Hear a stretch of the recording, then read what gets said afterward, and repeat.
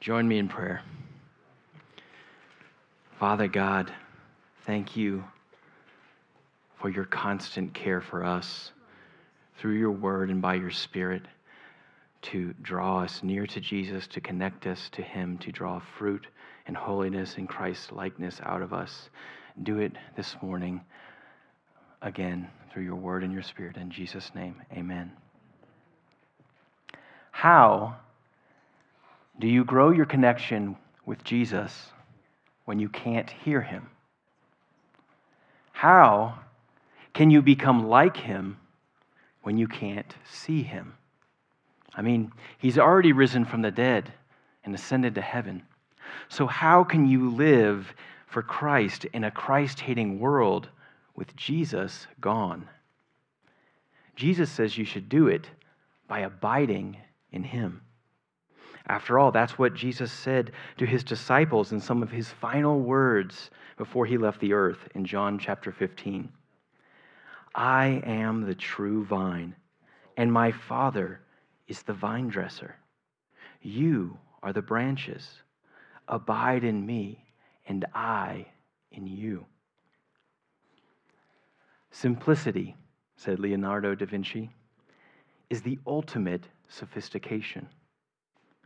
And that's why Jesus was the most sophisticated teacher ever to walk the earth.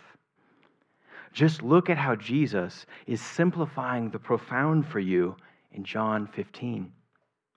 You could call these verses Jesus' vineyard model of the Christian life. Because in John 15, Jesus uses a simple metaphor to explain your Christian life, that of a vine and a farmer. In fact, John 15 is written at a 6th grade reading level. Can you believe that? The God of the universe translating the infinite into the adolescent. Yet somehow, Jesus' simplicity doesn't take away from the meaning. Because in John 15, in only a few words, Jesus establishes himself as the unchanging source of life, of love, of obedience. His purpose is to strengthen your faith in him and to prepare you for when he leaves. To achieve this, Jesus commanded his disciples and commands you this morning to abide in him like a branch in a vine, like an astronaut clings to his spacesuit. This means that you can and you should connect with Jesus, even though now he's no longer physically on earth. So, what does abiding in Christ actually mean? The word abide in general means to remain or to stay. In the book of John, Jesus uses it to show a quality of your faith, an attribute of it. In abiding, you keep on believing in him and his teachings in order to receive spiritual life from him. Abiding in Christ starts with having faith in Christ, but abiding in Christ really revs up by getting life from him over and over and over again, and enjoying union with him too. For example, Jesus in John 6:54 through 56 tells the 5,000 men he fed to believe in him for eternal life. Jesus pictured faith for them as eating his flesh and drinking his blood.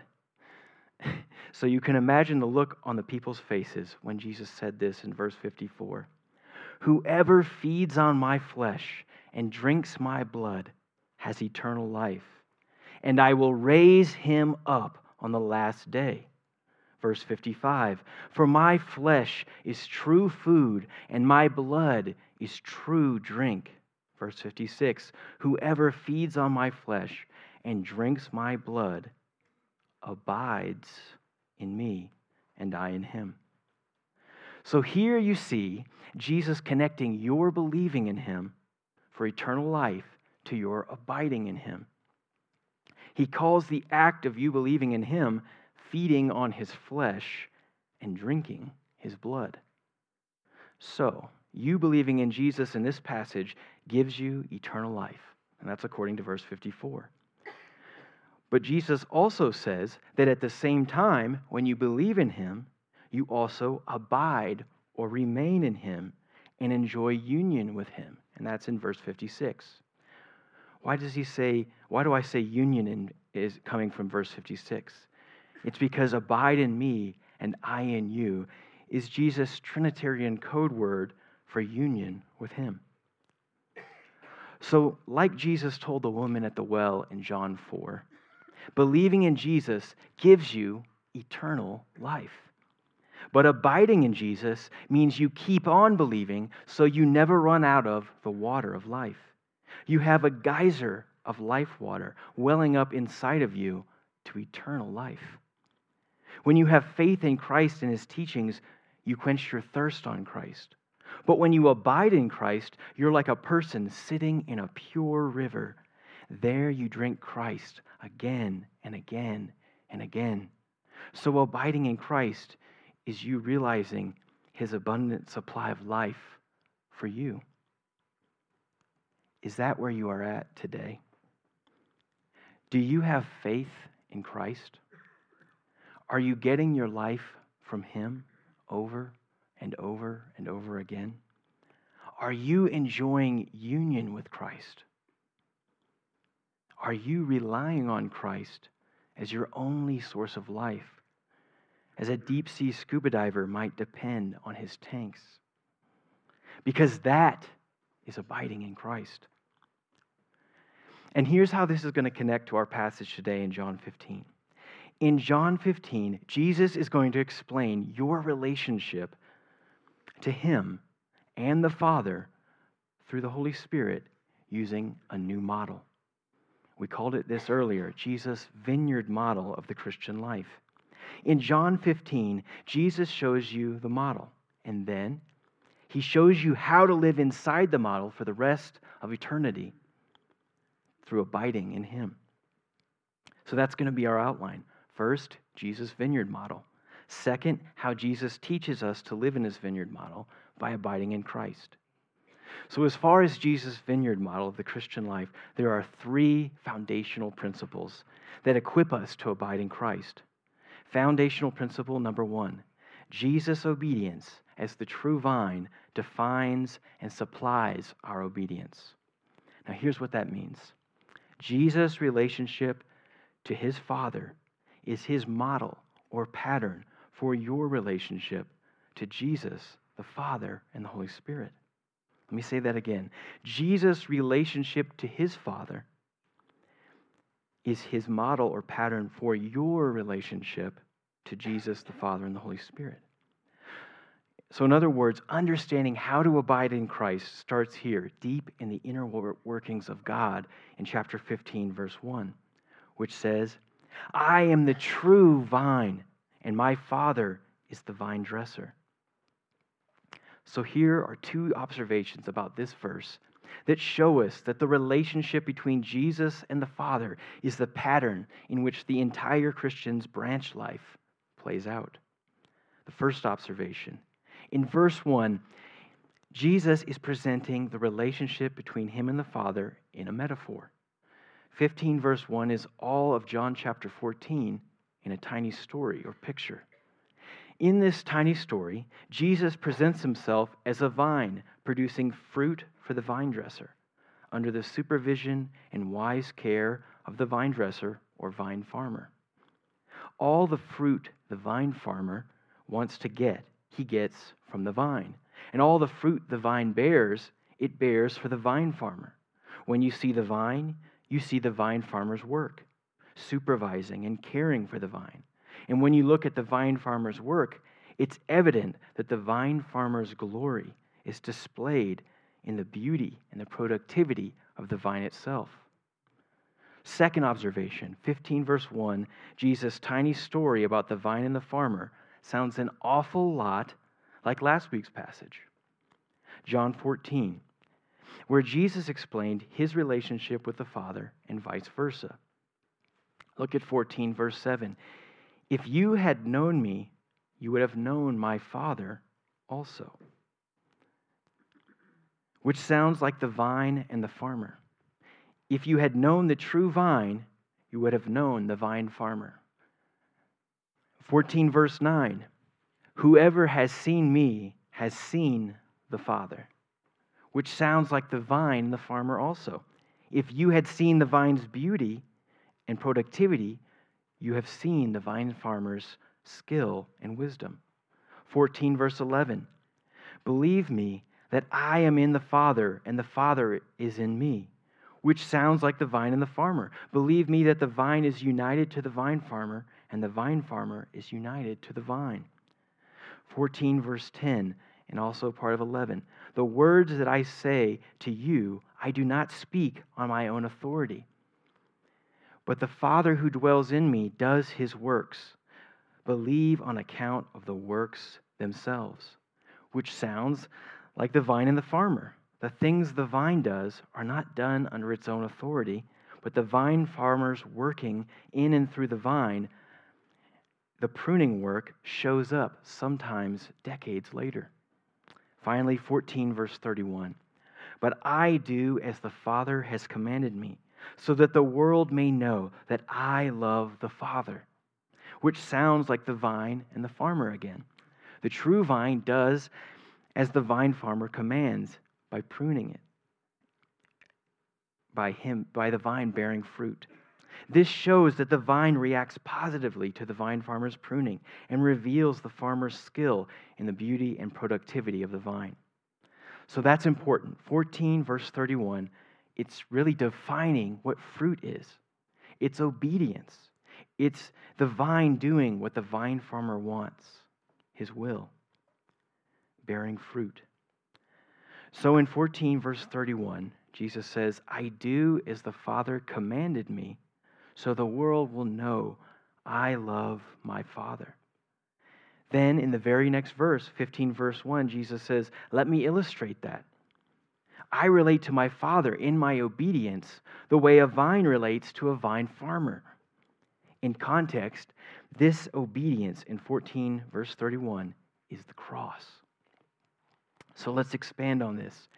In Christ's obedience, the true vine's fruit, we see pictured two aspects of Christ's obedience. The first aspect is Christ's perfect obedience during his earthly ministry, perfectly keeping the entire Mosaic law where Israel had failed. Some call this his active obedience. The second aspect is Jesus' obedience as the true vine, surrendering to and submitting under the Father's plan to send his Son to the cross as the ultimate Passover lamb. Some call this Jesus' passive obedience. So what we're seeing is that the true vine pictures Jesus' relationship to the Father in his obedience, as we said. But wait, there's more. There's something else we should see, and that's that Jesus' relationship to the Father has a relationship to the Old Testament through his law-keeping and obedience. For example, Isaiah 5 reveals that Israel was a failed vineyard of the Lord. Israel failed because it was in union with the sin of Adam and needed a Savior. As Paul explains in Romans 5, Adam stands over the entire Old Testament as a representative head of humanity. And Adam was, to use Isaiah 5's language, a fallen, sinful, failed vine. Israel was a branch, just like its vine, Adam. But in contrast to Adam and Israel, in 15 verse 1, Christ is the true vine. Jesus is the only one in whom all God's chosen people, Old Testament, New Testament, and today, can unite with God by faith and so become righteous and holy and even do righteousness and holiness. So there you have it. In 15 verse 1, Jesus has compressed many of the teachings in John 14 about his relationship to the Father and compressed it into a simple and profound image, the vine and the vine farmer. Jesus' vineyard model of the Christian life. Now, this picture of a relationship between Jesus and the Father and how it connects to the Old Testament is a foundational principle for understanding how to abide in Christ. Abiding is abiding in the source of obedience. But before we move forward, you need to make sure you've pulled the sword of your assurance of salvation from the stone of your own performance and sunk your sword of assurance in the true rock where it belongs, Christ. If you don't get secure in your connection to Jesus by faith as the true vine of obedience, you're at risk of getting all out of whack later. Because later in John 15, Jesus starts talking about how true disciples, how you, should be known by your practical love and holiness, not the ethereal idea or emotion of love only. Jesus will talk about how you need to have a love that lays down its life, love that sacrifices, love others can see, touch, and feel, love like Jesus when he went to the cross.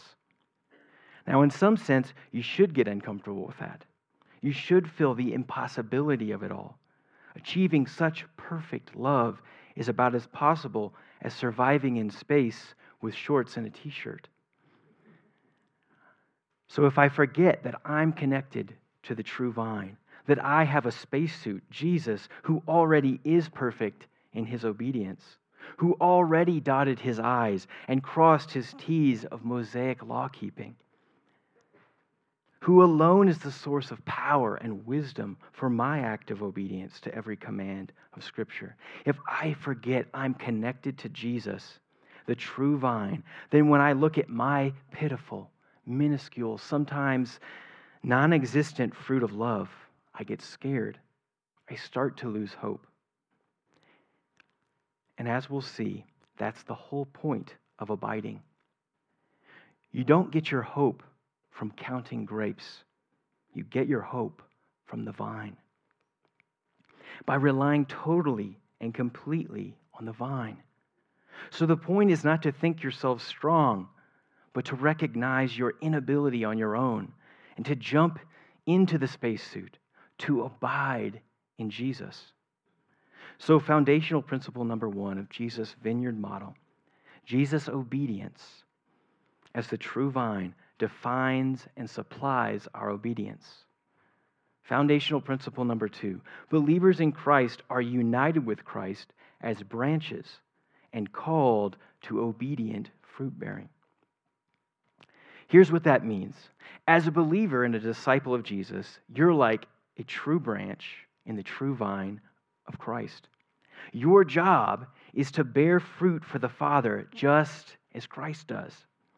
This is a picture of Christ-likeness, of being holy as God is holy. Christ, having kept the law perfectly in your place where you had failed, now takes you back to the law to teach you to obey it by his power and the power of the Holy Spirit. Look at verse 2. Every branch in me that does not bear fruit, he takes away.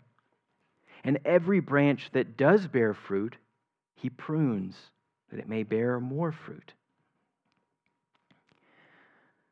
You could wonder, is Jesus trying to scare us into fruit bearing? Saying, if you don't bear fruit, you're out. Sounds like you have to earn your salvation after all. That doesn't sound like the gospel. But this is Jesus. I mean, I get it. The concern is understandable. But when you remember that in principle number 1 of Jesus' vineyard model, he defines and supplies our obedience, it's then you start to see that what Jesus is talking about here is not fruit that gets you into heaven, but fruit because you're already in the King of heaven, in Christ. Fruit because you're in Christ. This fruit Jesus is talking about is the transforming effects of enjoying union with Christ. Well, how so? First, notice that Jesus introduces the idea that he, as a true vine, has branches, disciples. These branches are pictured as in him. This phrase, in him and in Christ, is of course something Paul picks up and uses throughout his writings. This is because a key way of understanding your identity as a Christian disciple is as a branch or a person in Christ. It's a fundamental identity shift that's happened to us. that occurs when you are born again, John chapter 3, and are made alive with Christ, Ephesians 2, and when you place your faith in Jesus alone for salvation, Romans 3. Second, notice here in verse 2, Jesus is showing his compassion for the disciples by highlighting two types of branches that appear to be true. One is fruitless and so removed by the Father. The other type of branch is fruitful but has problems that need to be pruned. Now, this was what vine farmers did. They pruned and they removed branches. And in an agrarian society like Israel, they were very familiar with that kind of work because it maximized the productivity and the fruitfulness of the vine. And here Jesus is saying vine farmer work is a picture of what God the Father does for the church.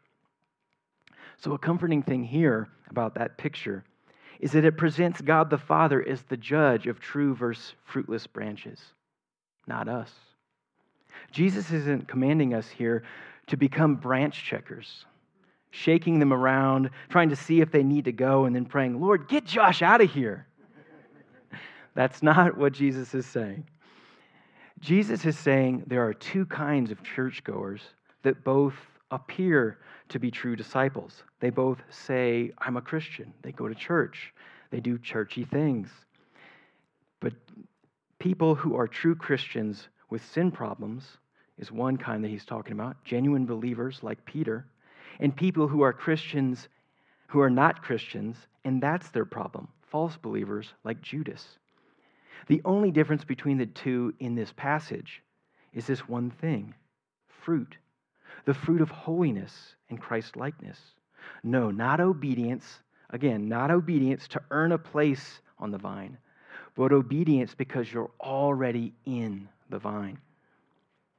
This is part of the motivation behind abiding in Christ that we should always keep in mind. Christ doesn't here command fruit bearing in John 15. He commands abiding in Him. But abiding in Him, getting and enjoying spiritual life from Jesus through union with Jesus, is the only way to bear fruit. And when you consider the first part of verse 2 about fruitless branches being taken away from the true vine, the stakes could not be higher. Look down also at verse 6. If anyone does not abide in me, he is thrown away like a branch and withers, and the branches are gathered, thrown into the fire, and burned.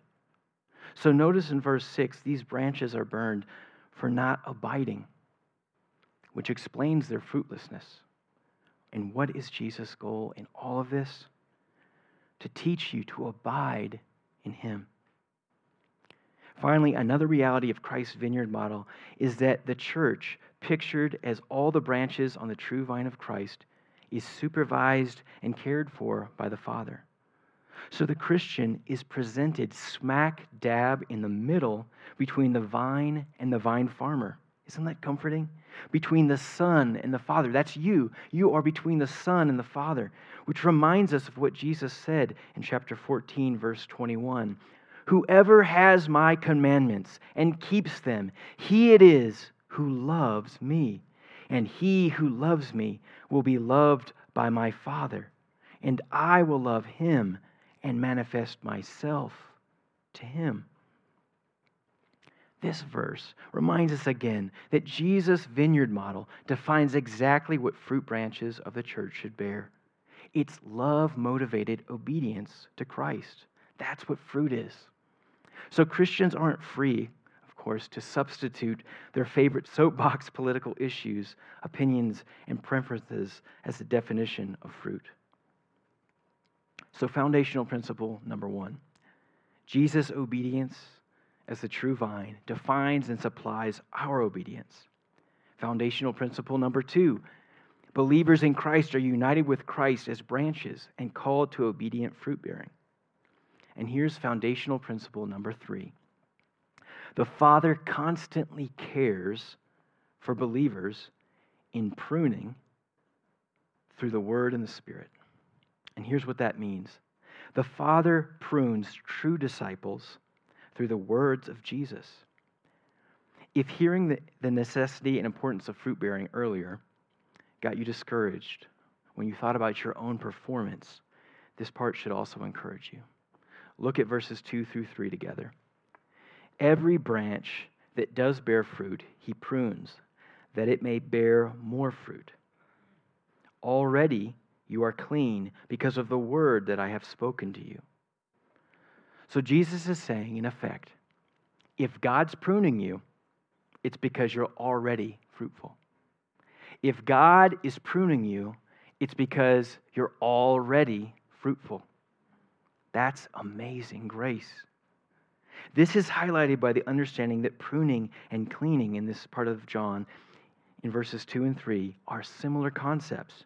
The vine farmer prunes off dead wood from the vine to preserve plant energy for fruit production and to make sure enough light gets to the fruitful branches so they can bear more fruit. So in this sense, pruning cleans fruitful branches of obstacles and enemies to fruit bearing. And as James White pointed out, the same Greek root word is found in the word for prune and the word for clean, so that you could read verse 3 as, already you are pruned because of the word that I have spoken. So what's the point? It's encouragement. Do you ever struggle wondering whether you're one of the fruitless branches that God's going to hack off? Peter might have felt that way. After all, Jesus had just said that in only a couple of hours, Peter would deny him 3 times. But Jesus' words, already you are pruned, you are cleaned by the words that I have spoken to you, is meant to encourage Peter and you. And how is it supposed to encourage you? Because if you believe in Christ alone for your salvation, you already have a relationship with the Father through Christ. You already have a relationship with the Father through Christ. So you can be sure that God the Father is already pruning you, already cleaning you. He's actively removing fruit-bearing obstacles and enemies in your life through the Word. Things like idols, unbelief, selfishness, sinful habits, and so on. He prunes us through the Word by bringing conviction to our minds and awareness that those things don't belong in our lives anymore. Of course, this is what the New Testament calls sanctification. So now at this point, you could start to think, like I did, when is Jesus going to bring in the Holy Spirit to this vineyard model? I mean, I know he believes in the Trinity, but well, this is it. This is where we see Jesus pointing back to John chapter 14 and the ministry of the Holy Spirit here from John 15. Look at 2 verses from John chapter 14 to support this. 14, 16 through 17. And I will ask the Father, and he will give you another helper to be with you forever, even the Spirit of truth. He dwells with you and will be in you. And then 14 verse 26. But the Helper, the Holy Spirit, who the Father will send in my name, he will teach you all things and bring to your remembrance all that I have said to you. So we see in those 2 verses, the Father sends the Holy Spirit in Jesus' name in order to teach you and remind you of the words of Christ. So the Holy Spirit is involved then in this pruning and cleaning work of John 15, verse 3. The Father is in charge of the final removal of these sinful things from your life through pruning. The Father prunes and cleans and removes sin. And the Father does this through Scripture and in collaboration with the Holy Spirit dwelling inside of you. Think about this. If you're a Christian, even before you arrived here this morning, the Father has already been working in your life to prune you by the Word and through His Spirit. Why? Because you're a branch in the true vine, a disciple. He loves you. He is at work in your life. He's already been at work in your life.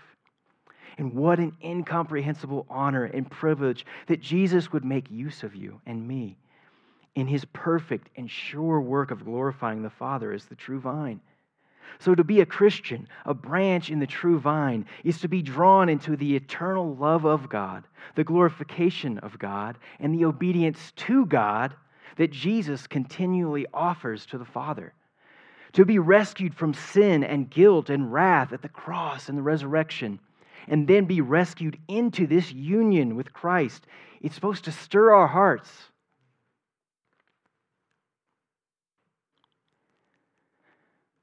So we've seen three foundational principles to abiding in Christ that were embedded in Jesus' vineyard model of the Christian life. First, Jesus' obedience as the true vine defines and supplies our obedience. Second, believers in Christ are united to Christ and called to obedient fruit-bearing. Third, the Father is constantly caring for believers and pruning through the Word of Christ and the Spirit of Christ. That's Jesus' model. It's patterned after his relationship to the Father. And I hope by God's grace your heart is in awe of what Jesus has done for us and revealed to us here. Now, if what we've learned so far is Jesus taking us for a look under the hood of a sports car, then the rest of the message is Jesus saying, why don't you hop in and take it for a spin? How about you use the three foundational principles from verses 1 through 3 to interact with God? It's like he's saying, since you have union with Christ as a gift of salvation, use it. Thrive in it. Commune with the living God. Fellowship with Yahweh, the Lord of hosts. Take your union with Christ for a spin in communion with him. To put it in Jesus' language, abide in me. So how do you do that, though? Here's Jesus' practical guidance for how to abide in him. Rely on him. That's what he says. Rely on him like an astronaut spacewalking in a spacesuit. That's the only thing they have. Christ is the only one you have. He's your only hope. Look at 15 verses 4 through 5. Notice Jesus' emphasis of reliance on him. Verse 4, abide in me and I in you. As the branch cannot bear fruit by itself unless it abides in the vine, neither can you unless you abide in me. I am the vine, you are the branches. Whoever abides in me and I in him, he it is that bears much fruit.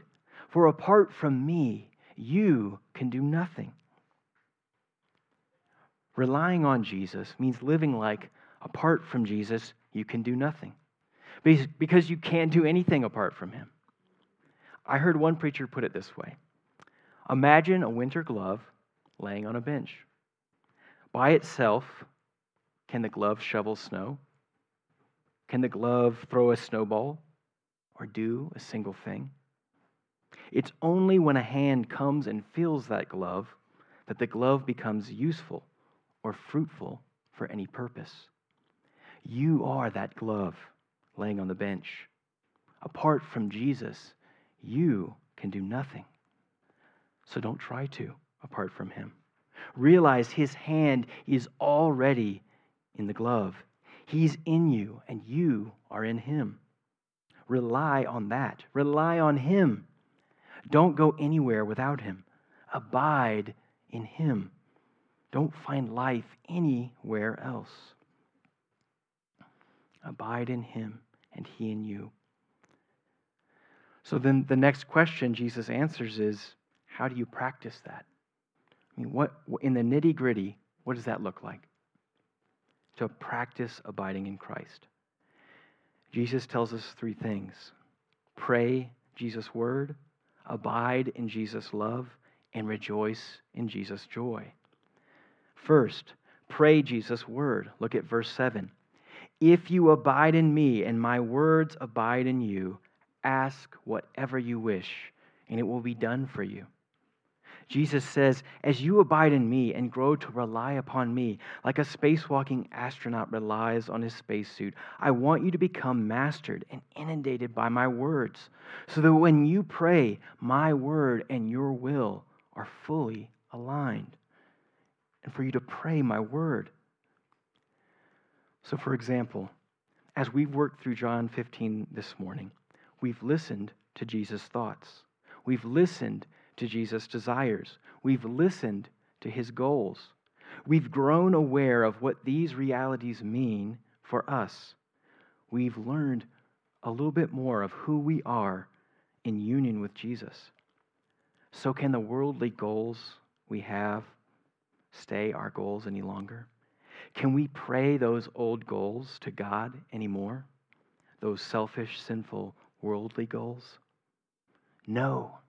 No. With Jesus' words abiding in us, remaining in us, we don't want to anymore. Amen? Jesus' words transform what we pray for, how we pray, and why we pray for it. Only then does Jesus' wide open, no holds barred promise make sense. Because you're abiding in him and his words are abiding in you and changing you, Jesus isn't worried about promising to do whatever you ask. So you need to pray Jesus' word. It's one way to practice abiding in Christ. Next, Jesus says you need to abide in Jesus' love. Abide in his love. Verses 8 through 10. By this my Father is glorified, that you bear much fruit and so prove to be my disciples. As the Father has loved me, so have I loved you. Abide in my love. If you keep my commandments, you will abide in my love, just as I have kept my Father's commandments and abide in his love. So this is what Jesus wants from you. He wants you to abide in his love. Verse 9. And this is how Jesus says to do it. Obey his commandments. Verse 10. And this is why Jesus says this. Because Jesus abides in the Father's love by obeying his commandments. Verse 10. And what effect does obeying Jesus' commandments and bearing fruit have? He says it in verse 8. The Father is glorified, and you prove to be Jesus' disciples. Finally, how does Jesus measure his love for you, which he calls you to abide in? He says in verse 9, it's equal to, about as much love as my infinitely holy, infinitely loving Father has for me. In other words, the length of the Father's love for me is the length of my love for you. The width of the Father's love for me is the width of my love for you. The height of my Father's love for me is the height of my love for you. That's a whole lot of love. The Father doesn't love me 100%, but then I love you only 23.7%. No. As the Father loves me 100%, so I love you 100%. Abide in that. That's how you practice abiding in me. So he says, pray my word, abide in my love, and finally, rejoice in my joy. Verse 11, these things I have spoken to you, that my joy may be in you, and that your joy may be full. There are a lot of things in this fallen world to fill you with sadness, aren't there? Scroll social media, check out the news, look at all the sin and brokenness in yourself, your family, your church, your city, the government, the world, wars, rumors of wars. And your heart will likely fill with sadness. But Jesus says he spoke of the vine and the vine dresser, the branch and the fruit, abiding in him and his word and his love and glorifying the Father. He spoke of all of that to cause his joy to enter into you and cause your joy to fill up inside of you. And when you look at all Jesus revealed, when you scroll Jesus' words, and you think about who Jesus is and the power behind him, who made all things, saying, I'm going to let you in on a secret that the fallen world has no idea about. And he gives you the vineyard model, and he says, abide in me. You get a little bit happy. So to practice abiding in Christ, you need to pray Jesus' word, abide in Jesus' love, and rejoice in Jesus' joy. And we're getting close to the end. Don't worry. Finally, Jesus tells us two benefits of abiding in Christ. First, abiding in Christ makes a difference in your church. Look at verse 12. This is my commandment, that you love one another as I have loved you. Greater love has no one than this, that someone lay down his life for his friends. You are my friends if you do what I command you. No longer do I call you servants, for the servant does not know what his master is doing. But I have called you friends, for all that I have heard from my Father I have made known to you. Verse 16, you did not choose me, but I chose you and appointed you that you should go and bear fruit, and that your fruit should abide, so that whatever you ask the Father in my name, he may give it to you. These things I command you, so that you will love one another. So the basic principle in this section is this. Abiding in Jesus makes a difference in the church among believers because it makes loving each other actually possible and probable. Abiding in Jesus' love means you get to love each other like Jesus has loved you. Jesus loved us like the Father loved him. And now we get to love each other like he loved us. And can I just rejoice in our church for a minute? Thanks. So many of you in this church are exactly like this verse. You love this congregation. You love this congregation. From the setup team, the AV team, the musicians, the greeters, security, the children's ministry, youth, the office team, the elders, the deacons, the ministry leaders, the communion setup folks, and anybody else that I missed. And anyone who also just steps up that's not assigned to something and just as a need arises, just jumps in. That's happening all the time. God has been pruning us, y'all. And we're seeing some massive fruit. I mean, it's not hard to prove. I mean, generosity, inexplicable generosity from all of y'all. Love. I mean, wanting to serve with no recognition and no money, no payment. Not even a thanks sometimes. That's fruit, y'all. God is pruning us. He's causing us to bear fruit. He's at work in our church. Praise God.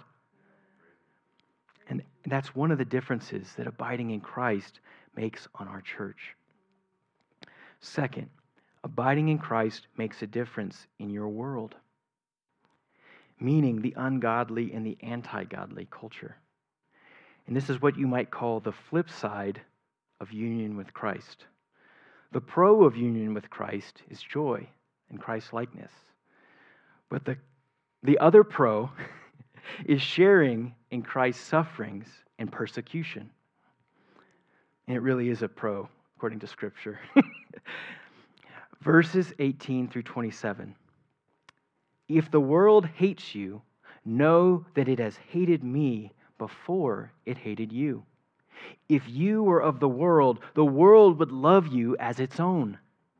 But because you are not of the world, but I chose you out of the world, therefore the world hates you. Remember the word that I said to you. A servant is not greater than his master. If they persecuted me, they will also persecute you.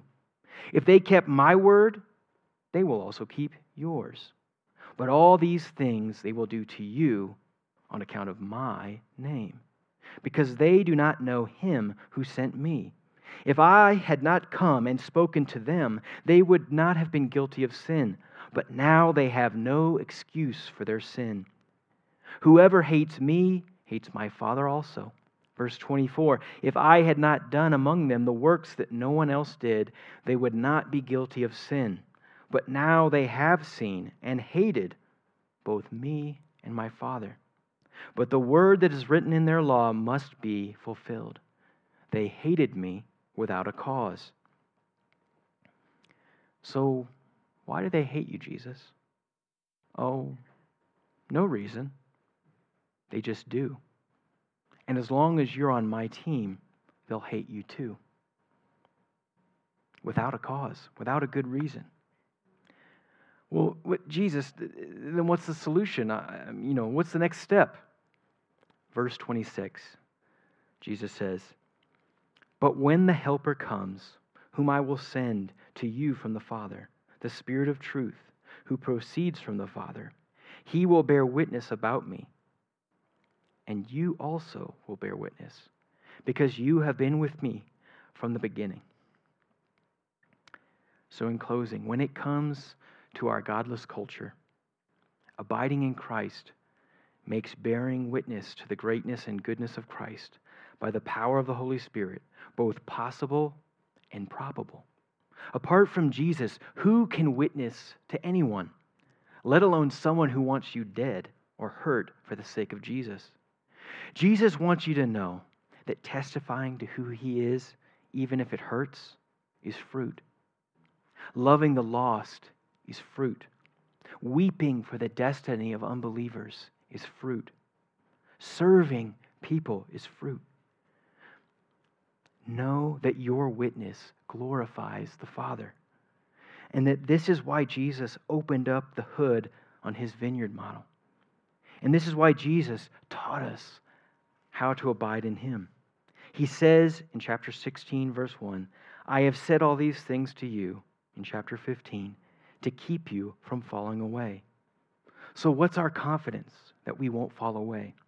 The world hates you by the power of evil spirits and Satan himself. But you stand for Christ by the power of a Holy Spirit, the Holy Spirit. Which side has more power? Which kingdom will endure? If you have the Holy Spirit living inside of you, who do you think will fall away? You or them? So, how do you grow your connection with Jesus when you can't hear him? How can you become like him when you can't see him? How can you live for Christ in a Christ-hating world with Jesus gone? Abide in Christ. That's how. Let's pray. Jesus, help us to abide in you. Help us to let your word inundate our mind, subdue our mind, change our opinions, change our preferences, change our goals, change our prayers, change us to the core. Purify us, Father. Prune us. Send your Spirit to sanctify us and clean us of every enemy and obstacle to glorifying you through obedient fruit. Help us to live this passage, John 15. Fill us and use us to change this church, to change the world. In Jesus' name we pray. Amen.